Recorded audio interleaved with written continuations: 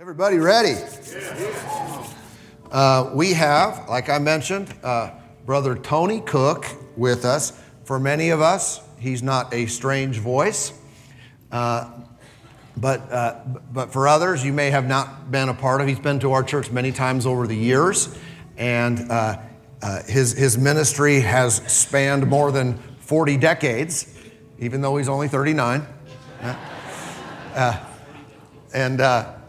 And he has a vast depth of experience and just really giftedness from the Lord in teaching the Word. And I believe you'll hear things and have insight into areas that you didn't before, or at least be moved to act on things. And his ministry goes around the world. I believe, if I have the numbers right, 30 nations, about 30 nations, and most of the United States, and from churches to Bible schools, including Life Bible College last night, which was outstanding. And by the way, those thinking about going to Bible college next year, you get added bonus of outstanding, experienced ministers that come in that the rest of the church doesn't get. They only get one night of it, but you get 3 nights of it. All right? And now, where was I? I was trying to introduce. He'll tell you about his books and stuff and some of the things God's doing, but he's using him tremendously. He's kind of like, I like to say this sometimes, a pastor to pastors. Because part of his ministry is to encourage and resource and help pastors do a good job in reaching people. So let's welcome Brother Tony Cooke tonight. Come on.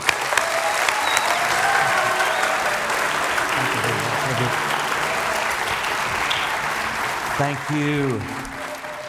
Well, I so love and appreciate Pastor Mark and Amy. They were my students way back when. And so to come and see the fruit of their labor and what God's put on their heart for Boise and beyond is just a tremendous blessing to me. And so thank you for the privilege of being able to minister here at Life Church. I could go on and on about how many things I'm impressed about with this church. Many of the staff I've met, great people, the Bible school, and I know there's so many parts I don't know, but one thing I'm especially impressed about tonight is what this platform did. Pastor Mark got up here and he had like this, and the pulpit was here, and I'm thinking, I'm not as skinny as him.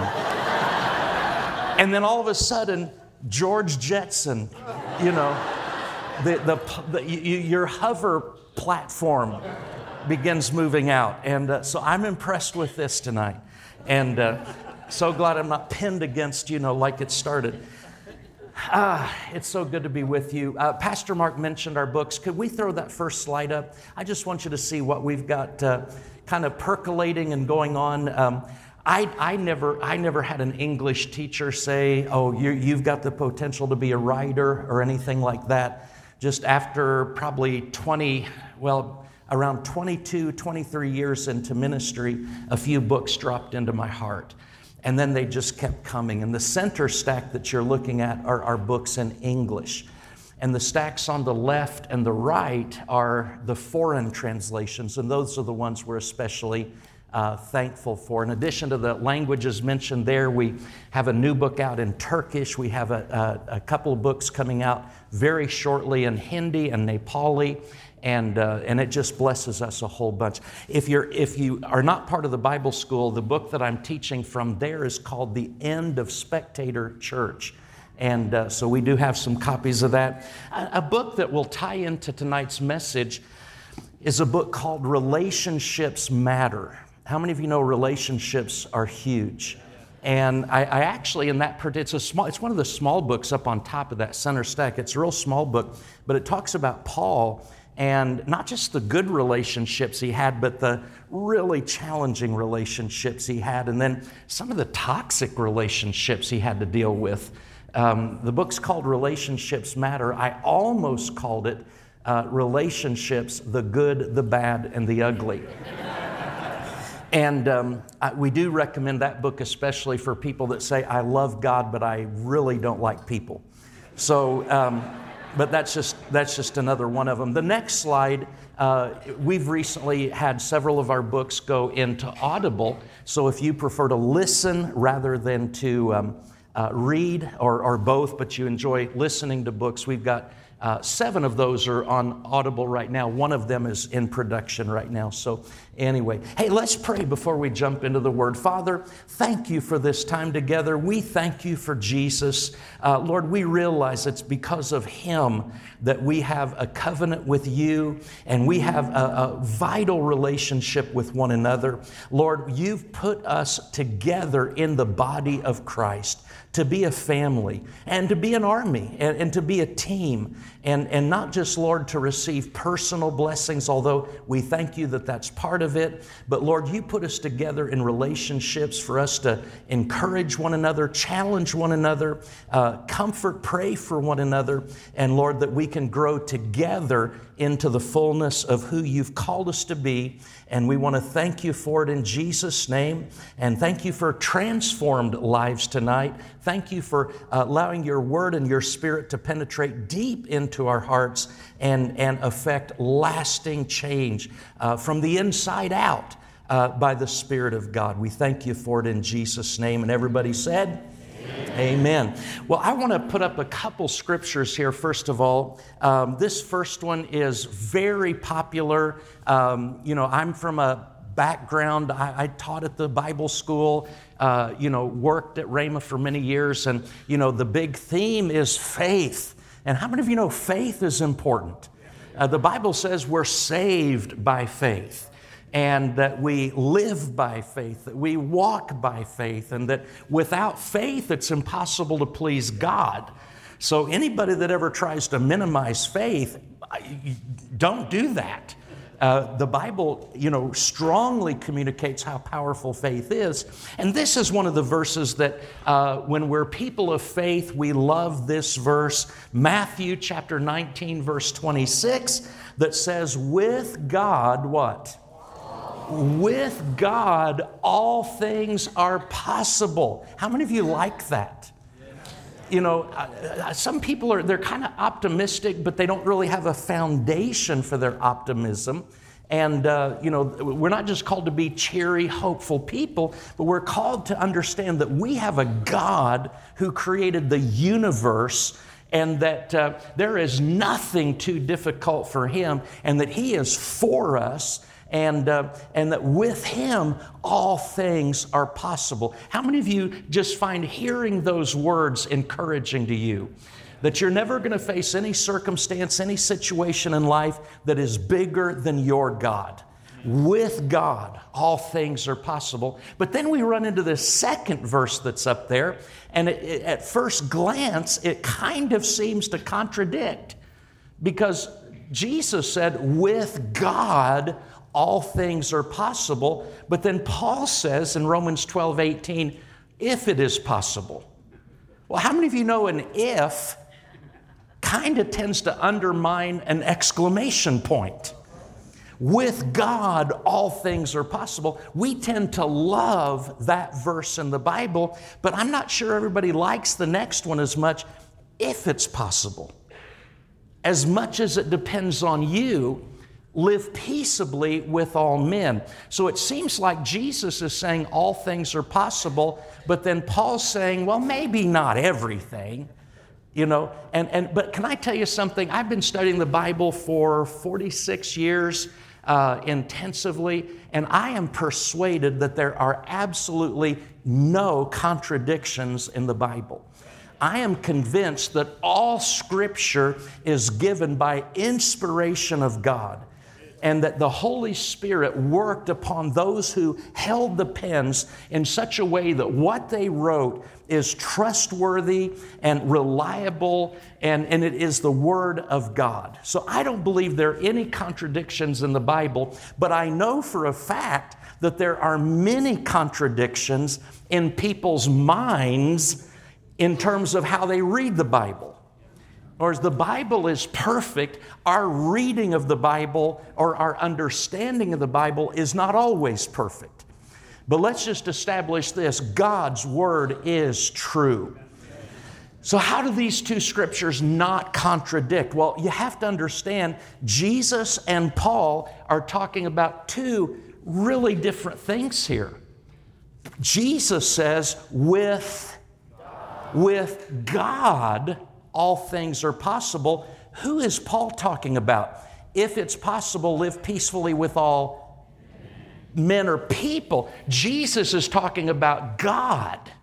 Paul's talking about people. With God, all things are possible. With people, not so much. When it comes to dealing with, here's another way to summarize that. If you look at these two verses together, here's one truth we derive from that. God is a lot easier to get along with than a whole bunch of people. With God, all things are possible, but with people, maybe you can get along with them, maybe you can't. And the key there is, Paul said, as much as it depends on you. How many of you know we have a lot to do with how relationships go, but no matter how wonderful a person is, you might think, well, if you're a good enough person, you can just get along with anybody. Well, the problem with that is Jesus, when he was born, an angel appeared to Joseph and said, Herod wants to kill this baby, your son. I mean, we know Jesus was the Son of God, but Joseph was his adoptive father, as it were. Herod wants to kill Jesus, but just try to get along. Just, try to be nice to Herod, and no, he said, you take your child and you get out of the country and you go to Egypt, and don't you come back until that guy that wants to kill your son is dead. That's why Paul said, if it's possible, as much as it depends on you, because there are some situations that we may be willing to get along, but if another person, when Saul of Tarsus, the Apostle Paul, first got saved, he went from being the greatest persecutor of the church. He was full of hatred, and all of a sudden he meets Jesus and he's born again, and now he begins preaching Jesus as the Savior. The one who tried to destroy the church has now become one of its proteges in terms of gospel proclamation. And the people that liked Saul of Tarsus hated Paul the Apostle. And before he ever gets out of Damascus, he had that conversion experience on the road to Damascus. Before he even gets out of the city, they plotted to kill him. And you know what the disciples there did? They said, Paul, we're going to get you out of town. You can't reason with these people. These people are bent on destroying you. They're toxic to the point of being murderous. And the Bible says they put Paul in a basket and they let him down over the city wall. Back then, all the cities had these fortified walls around them. And they let him down over the wall in a basket. And Paul got away with his life. So it's not always possible to have a good relationship with somebody. With God, all things are possible, but with people, if it's possible, as much as it depends on you. Now, when you're born again, when you've accepted Jesus into your life as your Savior and trust in Him, there's something that happens in our life by the power of the Holy Spirit. It's called the new birth. And the Bible says that the love of God has been shed abroad in our hearts. And one of the keys to spiritual maturity and Christian growth is learning how to allow the love of God to dominate you. We still have flesh, okay? And we can still, if we are not, relying on the Holy Spirit and walking in the fruit of the Spirit, we can still get into the flesh and get into strife and even bitterness and arguments, ugly arguments and things of that nature. And our goal is to really demonstrate the love of God in our relationships.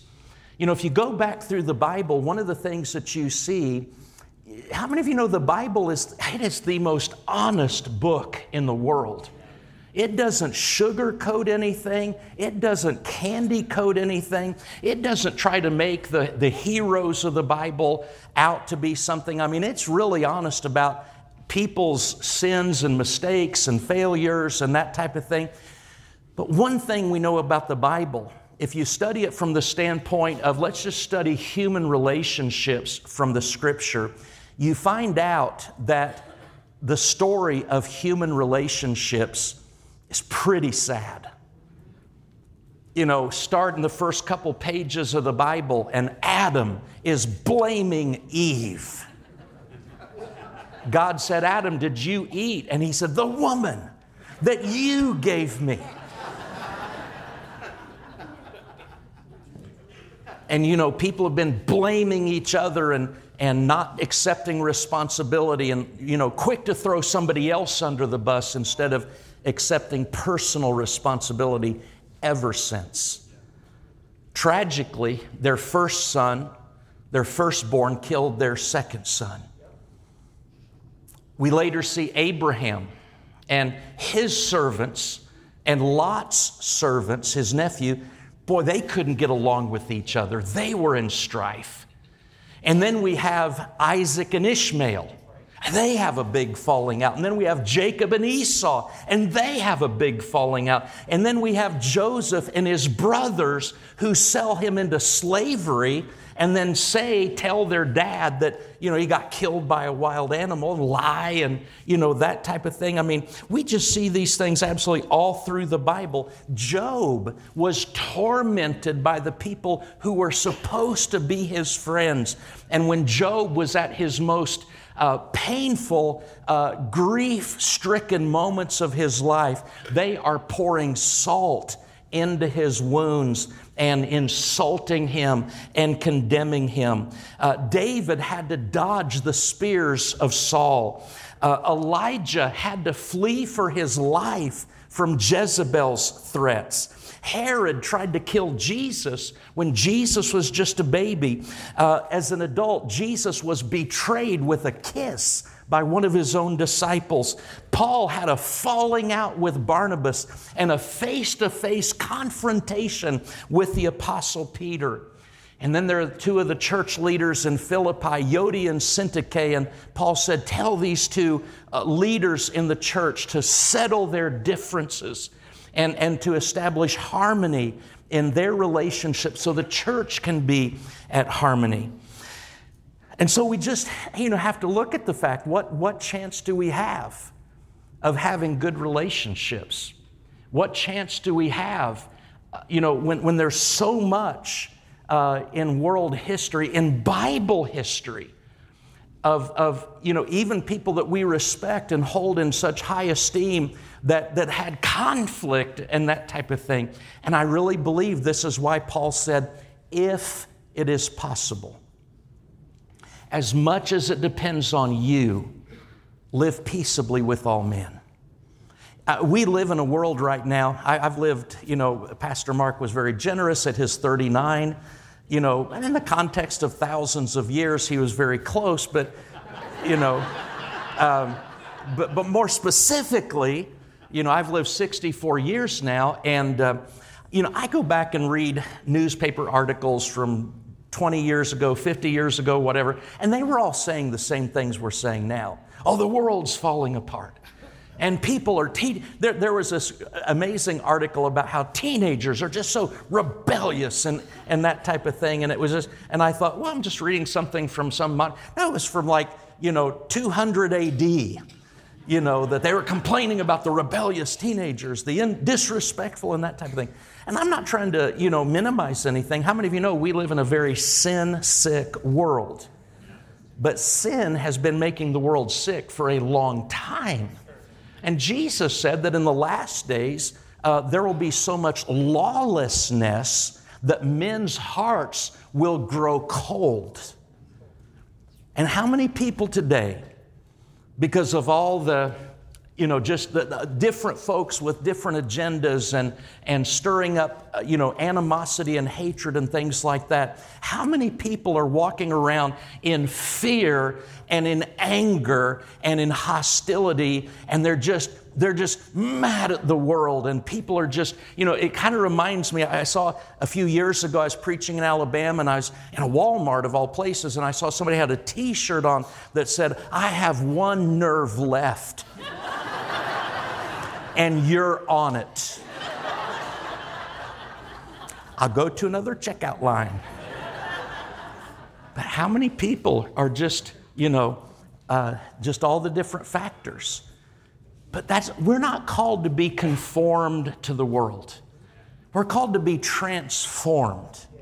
And Jesus made this statement. He said, we talk about missions and we talk about outreach and things like that. I know this church is very rich in all those things, and thank God for it. But the ultimate witness to the world, Jesus said, he said there were two things. Number one, he said, "By this will all men know that you're my disciples, that you have love for one another." And in John 17, Jesus prayed that we would have unity, the same unity that he and the Father have.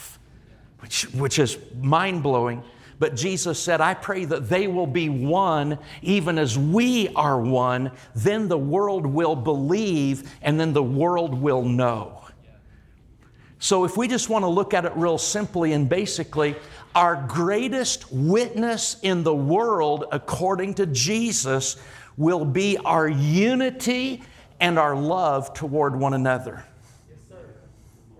So what happens if I, as a Christian, am walking around with animosity, anger, hatred, judgmentalism, and all of those types of things? Let's look at something Jesus said in Matthew chapter 22. A guy came to Jesus and said, "Teacher, which is the great commandment in the law?" Now, how many of you know we think there were 10 commandments, and there were at one point, God put them into a list of 10, but there were really 613 commandments. And God kind of distilled it down to 10 primary, which we call the 10 commandments. How many of you know the 10 commandments are really awesome? Now, you're not going to be saved by keeping them, but in terms of civil structure and a moral compass and a mindset, I want my neighbor to believe in the 10 commandments. Don't you? I want my neighbor to believe that it's wrong for him to kill me. I want my neighbor to believe it's wrong to steal my stuff. But we have to do better than the 10 commandments. Because if I can't kill you, but I sure hate you. Well, see, the New Testament takes us into a different realm. See, under the Old Testament, I just couldn't kill you. That's why the Old Testament wasn't sufficient. Under the New Testament, it's not just that I can't kill you, it's that I have to love you. And that takes us into a proactive realm of blessing, not just a withholding of hostility. But a guy came to Jesus and said, "Teacher, which is the great commandment in the law?" Jesus said to him, "You shall love the Lord your God with all your heart, with all your soul, and with all your mind. This is the first and great commandment." Did Jesus answer his question? Look at it. Did Jesus answer his question? The guy said, "Which is the great commandment?" Jesus said, "This is the great commandment." He answered his question, right? But then Jesus added to the answer. How many of you know sometimes God gives you more than you ask for? And the second, well, the guy didn't ask for the second, the guy just asked for the one, but Jesus is going to add to it, because in Jesus' mind, and I believe in the mind of God, the first and the second are so inextricably connected that you can't have the first without the second. And the second is like it, you shall love your neighbor as yourself. So loving your neighbor as yourself is somehow in tandem with that you love the Lord your God. So when we say love God, can you imagine a vertical line going up? Vertical, because we love God. But then Jesus said, and the second one like it is that you love your neighbor. What happens when you take a vertical line and then a horizontal line? We kind of call that a cross, right? And John said these two are so connected. He said in 1 John, if you say you love God but hate your neighbor, you are a liar. That's pretty strong stuff. So we have to really take time and examine our heart. In our heart, in our spirit, our new creation, regenerated spirit, where the Spirit of God dwells, the love of God has been shed abroad in our heart. But apparently, somehow, our flesh, and I'm not here to teach all that, but somehow we still have the capacity to get in the flesh and harbor all kinds of wrong thoughts and hostilities and, resentments and things like that. So, because God places such a high priority on us, on this particular issue, I think it's important for us once in a while to just do a heart check and an attitude check and a thought check. And how are we doing in our love walk? Jesus said this in Matthew chapter 5, verse 23. He said, now remember, he's talking to Old Testament Christians, so they would go to the temple, they would take their turtle dove or their lamb, and they would present it as an offering for their sins and things like that. Jesus said, Matthew 5:23, if you are presenting a sacrifice at the altar in the temple, and you suddenly remember that someone has something against you. Now, if I was writing this or speaking this, because how many of you know God said, your thoughts are not my thoughts and your ways are not my ways. He said, my ways are higher than yours. So sometimes we have to say, God, in my natural self, I thought it was this way, but this is how you say it is. And if it doesn't matter what I feel, what I think, if you say this is what it is, this is what it is. So I'm going to surrender my thinking. But see, I would have said, now look, if you're going to church or the temple, Old Testament, if you're going to the temple to render an offering, and man, you've already gotten there, and you suddenly remember that somebody has something against you, well, write a note. Put it on your to-do list for tomorrow. That, you got to call so-and-so and make it right. But you're already at the temple. You've already got your animal. Just go ahead and worship God because God's first, right? Everybody else is second. Just worship God first, and then later, when you can, contact that person and try to smooth things out. That would be my natural thinking. But Jesus didn't say that. He said, if you've gone to the altar, if you've gone to the temple and you've got your animal to hand over to the priest for sacrifice, and suddenly you remember that there's a fracture in a relationship, probably, maybe you've done something to bring offense, or you've done something that would cause them to be harboring unforgiveness. Jesus said, you just stop right there. You leave your gift at the altar and you go and get it right with that person, and then you come back and offer your sacrifice to God. I think God's really serious about this. You say, but you don't understand, Brother Cooke. This person, they won't have anything to do with me. They won't take my calls. I've tried to call and apologize. Well, then we go to Romans 12:18. If it's possible, as much as it depends on you, live peace. So if you've done everything you can do to reconcile a situation, and the other person won't have anything to do with it, then you're free in the matter. But if there is some business left undone where you have offended someone, done something against somebody, God wants us to make it right. Let's look over at a very famous verse. This is Brother Hagin's life verse. Mark 11:22 through 24. So Jesus answered and said to them, have faith in God. Have the God kind of faith. For assuredly I say to you that whoever says to this mountain, be removed and be cast into the sea, and does not doubt in his heart, but believes in his heart that those things he says will be done, he will have whatever he says.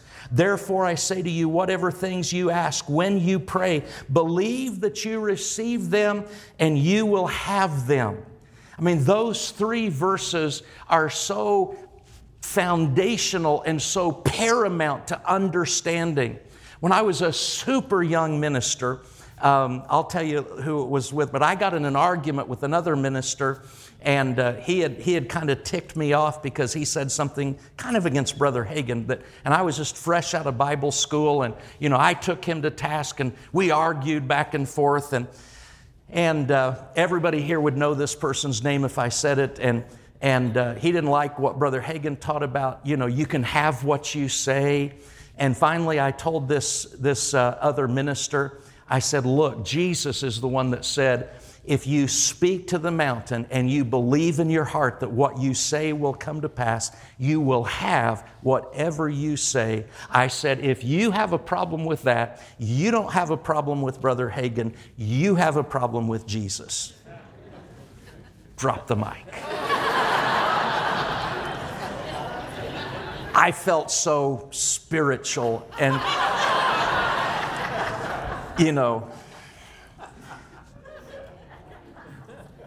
God was probably shaking his head and said, children, children, children.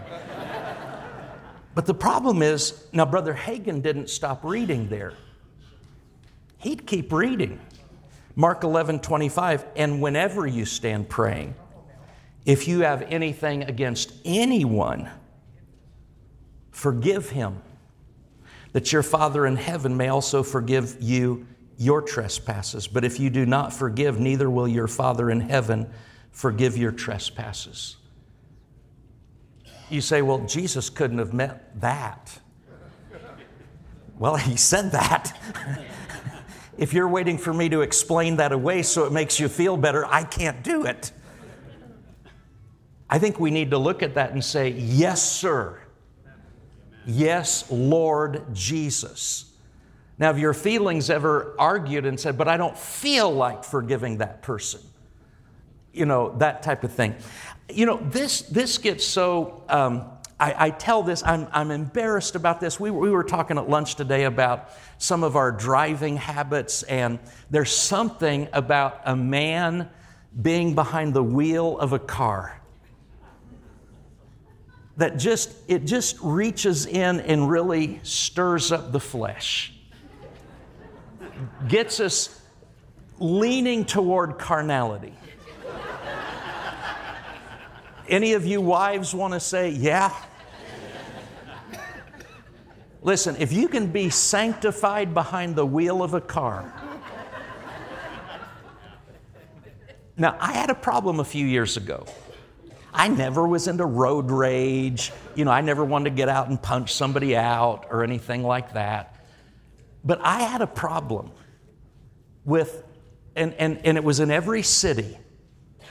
My wife and I travel all over and that type of thing. And of course, thank God for GPS today. But how many know GPS sometimes isn't right? So GPS, okay, yeah, sometimes I get a little bit frustrated with that. But I'll tell you who really ticked me off. And it was I called him the sign guy. The sign guy is in every city, and he's the one that has the signs that tell you where to go and where to turn. And I don't know what it is, but I just had this amazing knack of always being on a road where the sign was misplaced, or the sign wasn't there early enough and you couldn't get over in the right lane, or they had, maybe the sign was okay, but there were tree branches, and I would be driving. And my wife, she is so sweet. She's just the most, kind, peacemaking type person. And it just would happen just enough that I would say, oh, the sign guy messed up again. And at first it was cute. At first it was kind of funny. Oh, Tony's upset at the sign guy. And then it just kind of went on. And again, I don't mean to communicate that I'm just in a rage all the time. It might just be once a month or once every 2 months. But I'd have to say, the sign guy.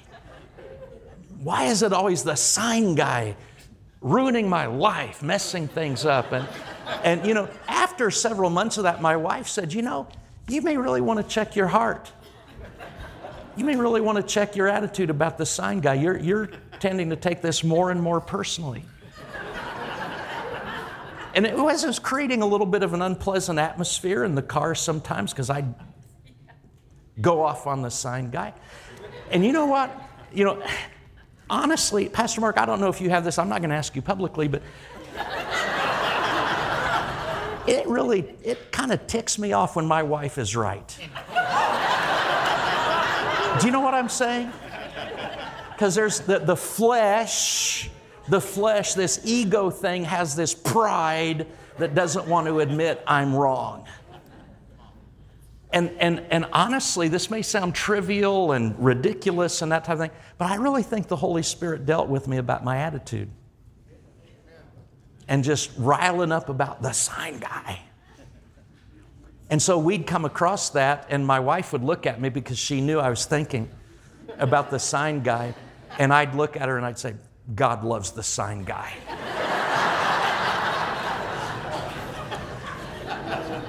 and then I'd say, God bless the sign guy. And then I actually got to saying, the sign guy's mother thinks he's wonderful. I still had some feelings, but what I was doing was I was not allowing my flesh to, you know, get into the ugly of it. And really, now honestly, I still may have a momentary flash of wanting to go off on the sign guy, but my wife and I now laugh at it because I just say, God loves the sign guy so much. God bless all the sign guys in the world. Let's look at something a little more serious here. Let's look at 1 Peter chapter 3, verse 7. 1 Peter chapter 3, verse 7. You know, I think the ultimate test of spirituality is not how we act at church with people we see once in a great while. Because everybody can put on a front when you're around people that you're just with casually, superficially, and things like that. But I believe our ultimate spirituality is demonstrated by how we act when we're at home with the people we're with more than anyone else. And I came to this decision many, many years ago because there is such a temptation to put on a front for the public that, you know, you're cheery, happy, and everything's wonderful, and then not act very nice at home. And I just decided years ago, I'm never going to act in my home in a way that I wouldn't act in the pulpit. If I'm going to be kind to strangers, then I'm going to be kinder to my wife. Now, in 1 Peter 3:7, there's a really significant principle here. Peter says, in the same way, he's been talking about how wives are to respect their husbands. How many of you know our marriages, our relationships should all involve mutual respect and mutual honor? Peter says, in the same way, you husbands must give honor to your wives. Treat your wife with understanding as you live together. Let's just camp on that for a minute. Treat your wife with understanding as you live together. When I got married, I was 20 years old. I was the youngest of 4 boys. I did not have any sisters. My family was very, very much into sports and that type of thing, so I didn't really date in high school much to speak of. I just hadn't had many, female relationships to speak of. When I got married at the age of 20, I thought I knew my wife. I found out later, I didn't know her at all. She thought she knew me. She didn't know me at all. We were both in for all kinds of surprises.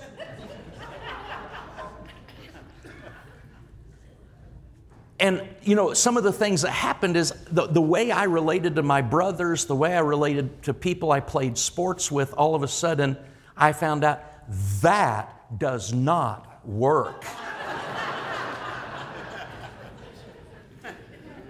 And I just, a few years into marriage, I thought, she is so different than me.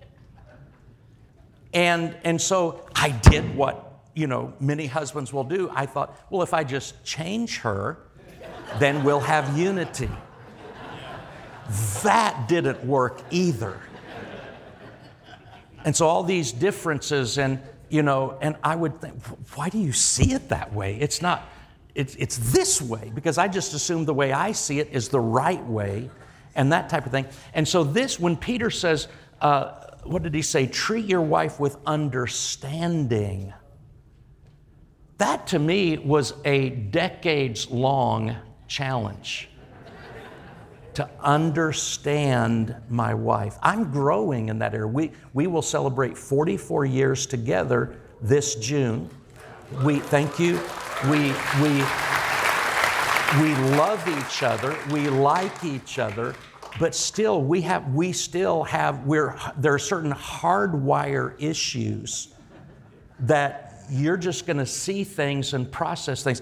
I've taught many times that there's one New Testament promise about marriage. If you know of a second, tell me, because I can only find one. Now, there's many commandments and instructions, but there's only one New Testament promise about marriage. It's in 1 Corinthians 7, and it says, those who marry will have trouble in the flesh.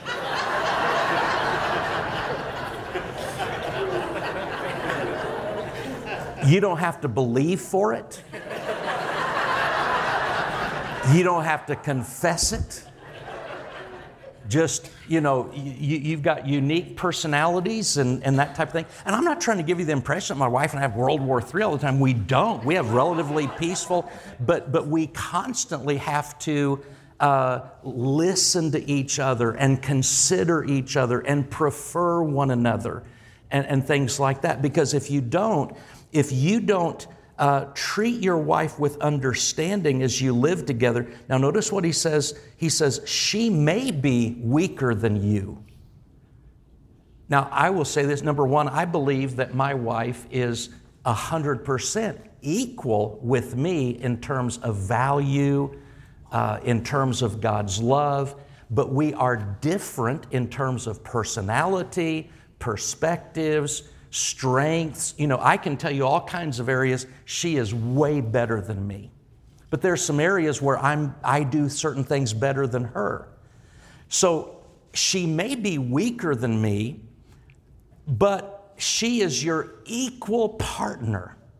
Boy, it's so important to understand that. She's my equal partner. God doesn't love me more than she loves her. I'm not superior to her. She's not inferior to me.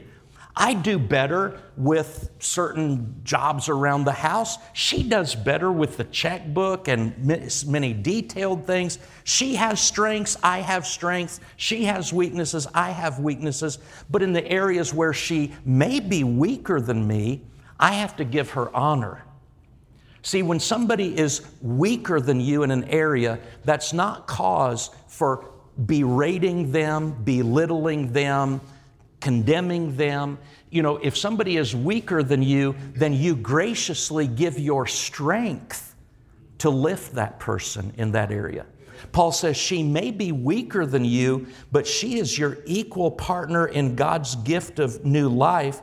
Treat her, what does it say? Treat her as you should, so that your prayers will not be hindered. Now, do you want me to explain why Peter really didn't mean what he said? Because I can't. I really believe that when you look at all these verses, that loving your neighbor as yourself is in the eyes of God, it's just like loving Him with all of our heart, soul, and mind.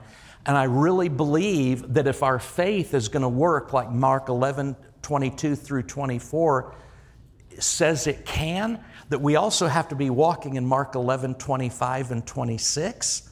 And I also believe that if I am disrespectful or dishonoring to my wife, I'm not just causing a problem in that relationship, but I'm putting up some kind of hindrance in my relationship with God.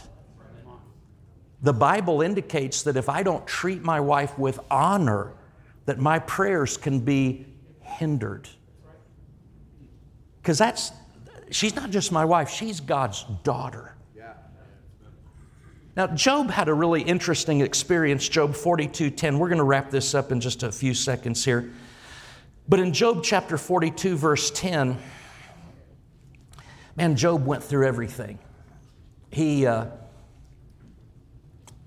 lost family, his business, his health. And we criticize Job because, well, he didn't do certain things theologically right, but he was a contemporary of Abraham. He was not part of the Jewish line. He didn't have a Bible. He didn't have a covenant with God. He was, in many ways so disadvantaged when he went through that horrific satanic attack. But his friends came and said all kinds of horrible things to Job. You're not suffering nearly as much as you should. You're obviously a sinner and God is punishing you. And I mean, they're just, when he needed some friendship and kindness and support, these friends, so-called, listen, with friends like that, you don't need the devil.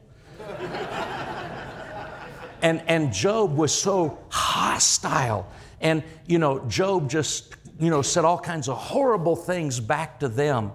And when Job finally got a revelation of who God was, and his eyes were opened, it's interesting because Job said, God, now, this is late in the book, he said, God, now that I see you, I'm going to shut up because I've said all kinds of things about you that aren't right. And God said, yeah, you and your 3 friends. He said, they've said things about me that aren't right. And God said, I want you to. So it's interesting, at the end of the book of Job, Job says that he talked about things he didn't know what he was talking about. And God said his 3 friends said things that they didn't know what they were talking about. So the book of Job is primarily a theological argument between 4 people who didn't know what they were talking about. And yet people go there to get their theology. No, they at the end of the book, you find out they didn't know what they were talking about. Go to the Gospel of John and get your theology. Go to Jesus and get your theology. Go to the New Testament. Find out who God is. But they had hurt, they had injured him so badly, emotionally, verbal abuse, whatever you want to call it. And the Bible said, and God said, pray for your friends. Wow. Pray for them? How about if I pray that you kill them? I'll pray that. No, God said, pray for them. And you know what happened? And the Lord restored Job's losses when he prayed for his friends. Indeed, the Lord gave Job twice as much as he had before. I'm telling you, so many times, when we get it right on the horizontal, it's amazing what opens up in the vertical.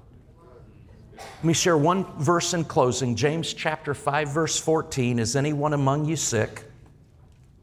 Let him call for the elders of the church, the leaders of the church, and let them pray over him, anointing him with oil in the name of the Lord. And the prayer of faith will save the sick, heal the sick. The word can be healed just as much as save. The prayer of faith will heal the sick, and the Lord will raise him up. And what's that next word? And if is a big word. If he has committed sins. Do you know there are some people that believe that anytime a person is sick, it's because there's a sin in their life? This little verse blows that out of the water. Because James doesn't say, and since he's obviously committed a sin. Now, he's not talking about sin in general, because everybody's sinned and come short of the glory of God. But he's talking about a specific sin that would result in a specific illness. And James says, if he has committed sins, which maybe he has, but maybe he hasn't. And if he has committed sins, he shall be forgiven. And then it goes on, verse 16 is so powerful. Confess your trespasses to one another and pray for one another that you might be healed. Now, I want you to notice, remember the vertical, our relationship with God, and the horizontal, our relationship with one another? This starts primarily focusing on our relationship with God. God heals the sick. But then at the end of it, it says if he's committed sins, he'll be forgiven. Confess your faults to God?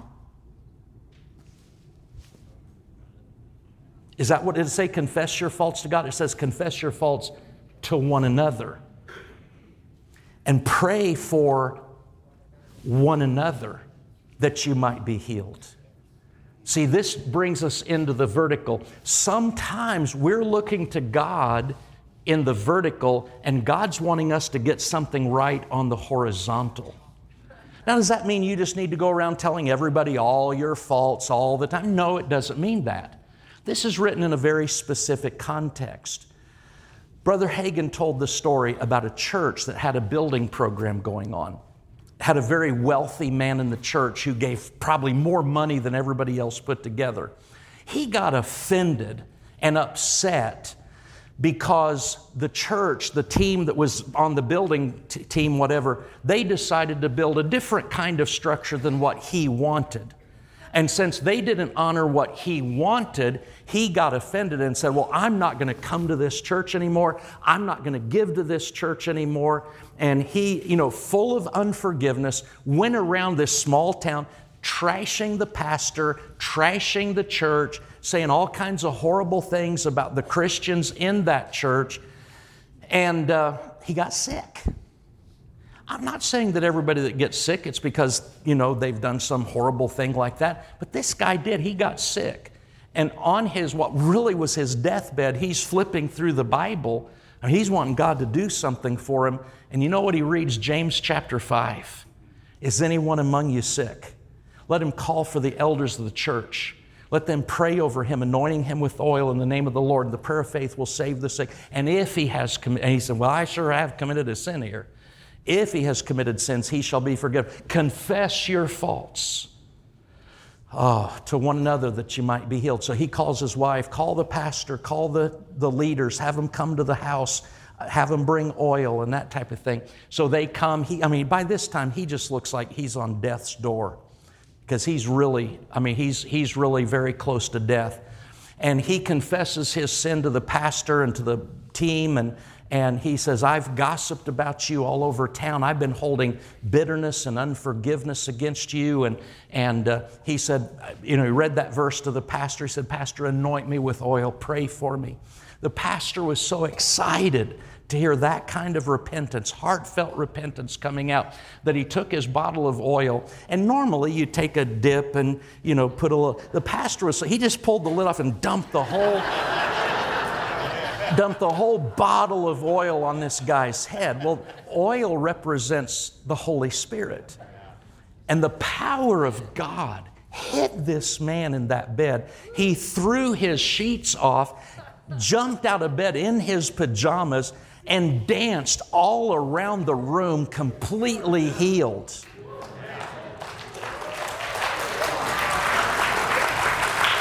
Because he got it right on his relationships with people. God was able to flow vertically and bring that blessing into his life. That's what happened with Job. So we can just, kind of cultivate and explore this. Now, what I don't want anybody to do is start this hyper introspection. If the Holy Spirit doesn't show you something and bring something to your heart, don't just assume that this is what's holding back some blessing in your life. But listen, if the Holy Spirit, addresses you, about something, you've been holding unforgiveness against a person, then that's something to go to work with God. Amen? Let's pray. Father, in the name of Jesus, I want to thank you. Your word is so clear, so pure, it's so crisp. It's like a two-edged sword that can cut healing into our lives. And Father, I just pray for your people here at Life Church. And Lord, if there are people here tonight that have been holding, things against people, Lord, we're absolutely not telling anybody to go back into some toxic, abusive relationship. But Lord, we want to have our hearts right. And we want to not be carrying any bitterness, ill will, unforgiveness of any kind toward anybody. Because Lord, we believe that according to your word, that if we're loving our neighbor as ourself, that's a super big part of the equation of loving you with all of our heart, soul, mind, and strength. And so Lord, I just pray for your people right now, and I ask you, Holy Spirit, to address them. And if their conscience is clear, if their heart is clear, if they say, I'm not disrespecting my wife.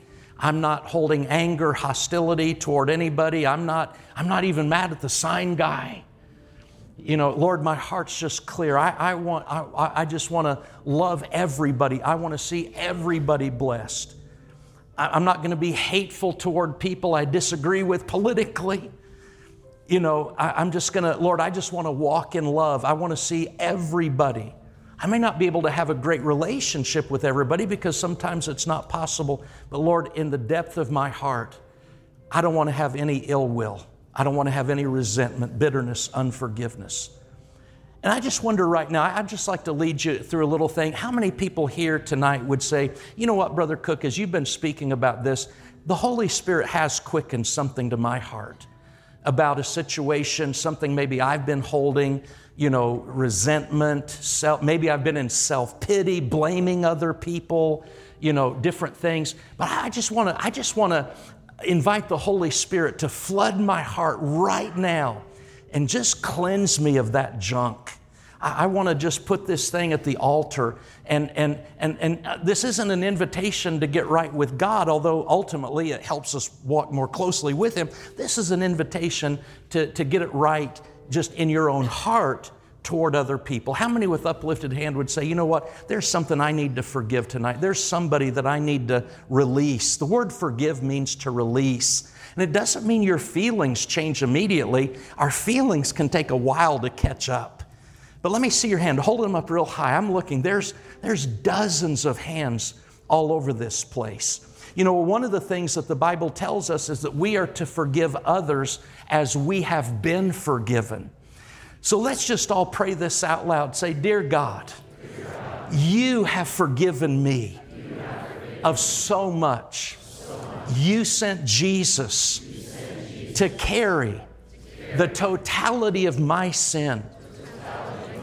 And in your mercy, you just poured out forgiveness toward me. You're not holding anything over my head. You're not, the Bible says you're not even remembering my sins. And Lord, you've instructed me to forgive others the way that you've forgiven me.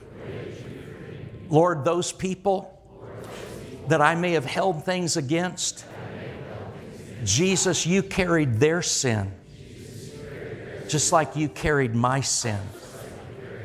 And just like I want my sin totally released, Lord, I'm releasing that person of their offense against me. I just ask that my heart, that my soul be filled with and overflowing with the love of God, and that I will not have any bitterness, resentment, unforgiveness, ill will toward anyone. I want my heart to be light. I want my heart to be joyful. I don't want to carry the poison of unforgiveness because I don't want the spiritual ramifications.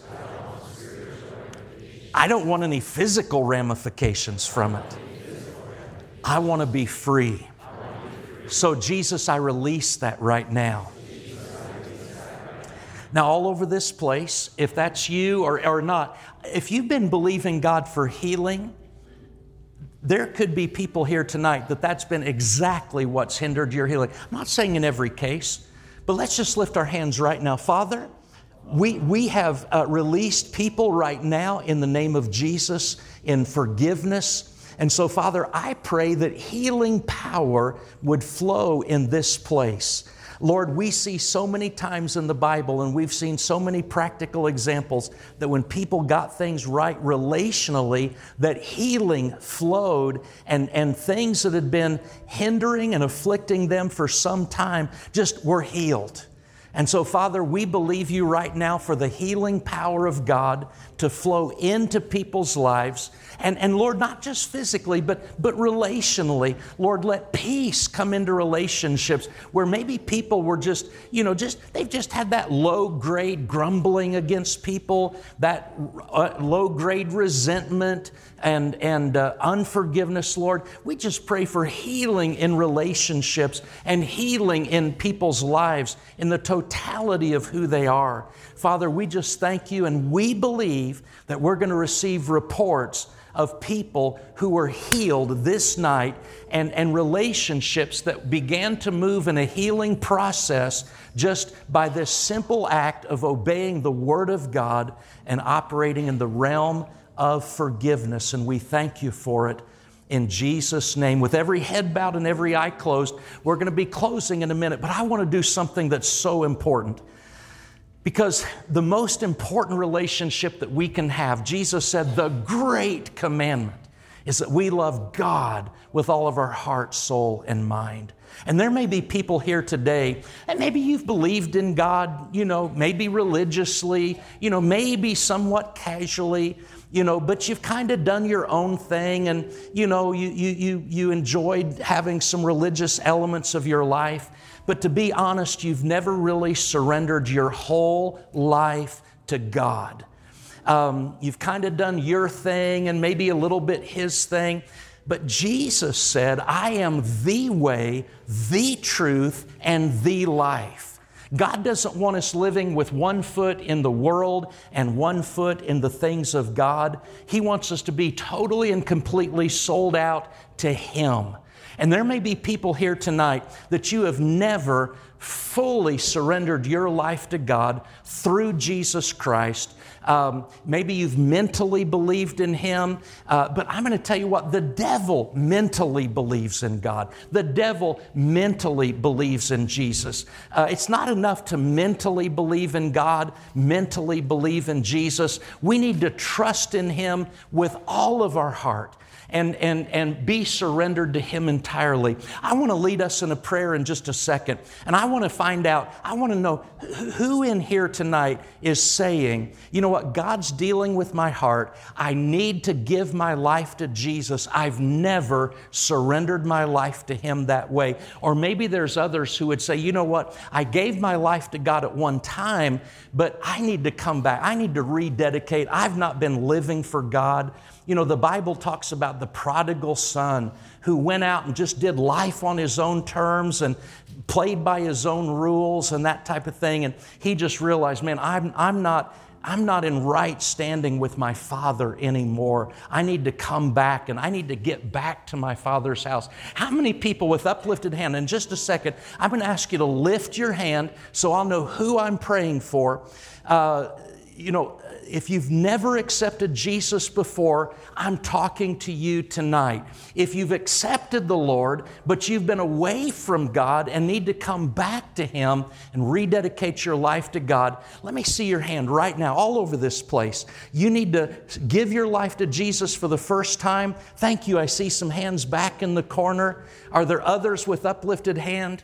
I'm looking. Thank you for that hand over here to the far left.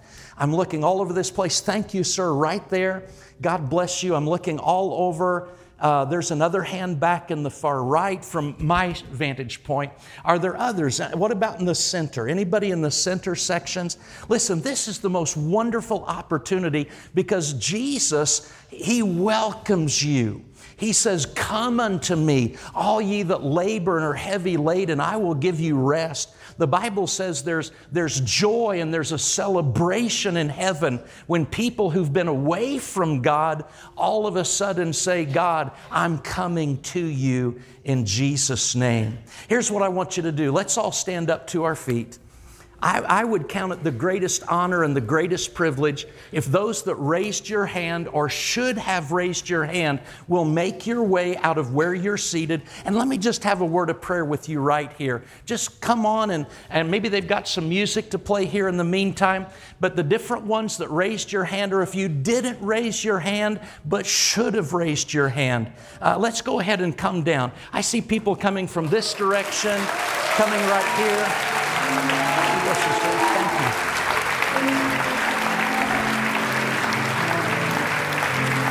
God bless you. You can come right over here.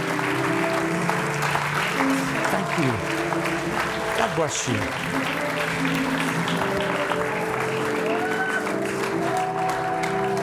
Here's what I want you to do. Just as you're standing there, I want you to turn to the person next to you and say, do you need to go down there? And if you do, I'll walk with you. Sometimes people just need a little nudge. Sometimes people just need a little nudge. Because that person may be sitting and saying, man, I need to go down there, I need to go down there. Listen, nobody needs to be embarrassed about anything. This is a celebration when people give their hearts to God. So is anybody else coming? I'm looking all over this place. Anybody else coming? Guys, I want to thank you all for coming forward, giving your life to Jesus, rededicating your life to God. Thank you, sir. God bless you. Thank you. Giving your life to Jesus, rededicating your life to God is just, it's the stellar moment of your life. And I'm just so thankful to have the privilege. Actually, Pastor Mark, I'm going to ask you to come and pray. I'm going to have Pastor Mark pray with you because he's the local pastor here. I'm just a guest. I'm passing through, but this is the guy. I want you to not only give your life to Jesus, but if you don't have a great church home, and if you live in this area, I really encourage you to come back. The reason these crazy people are clapping is because they've all had the joy of experiencing what you're stepping into tonight. Okay? So, Pastor Mark,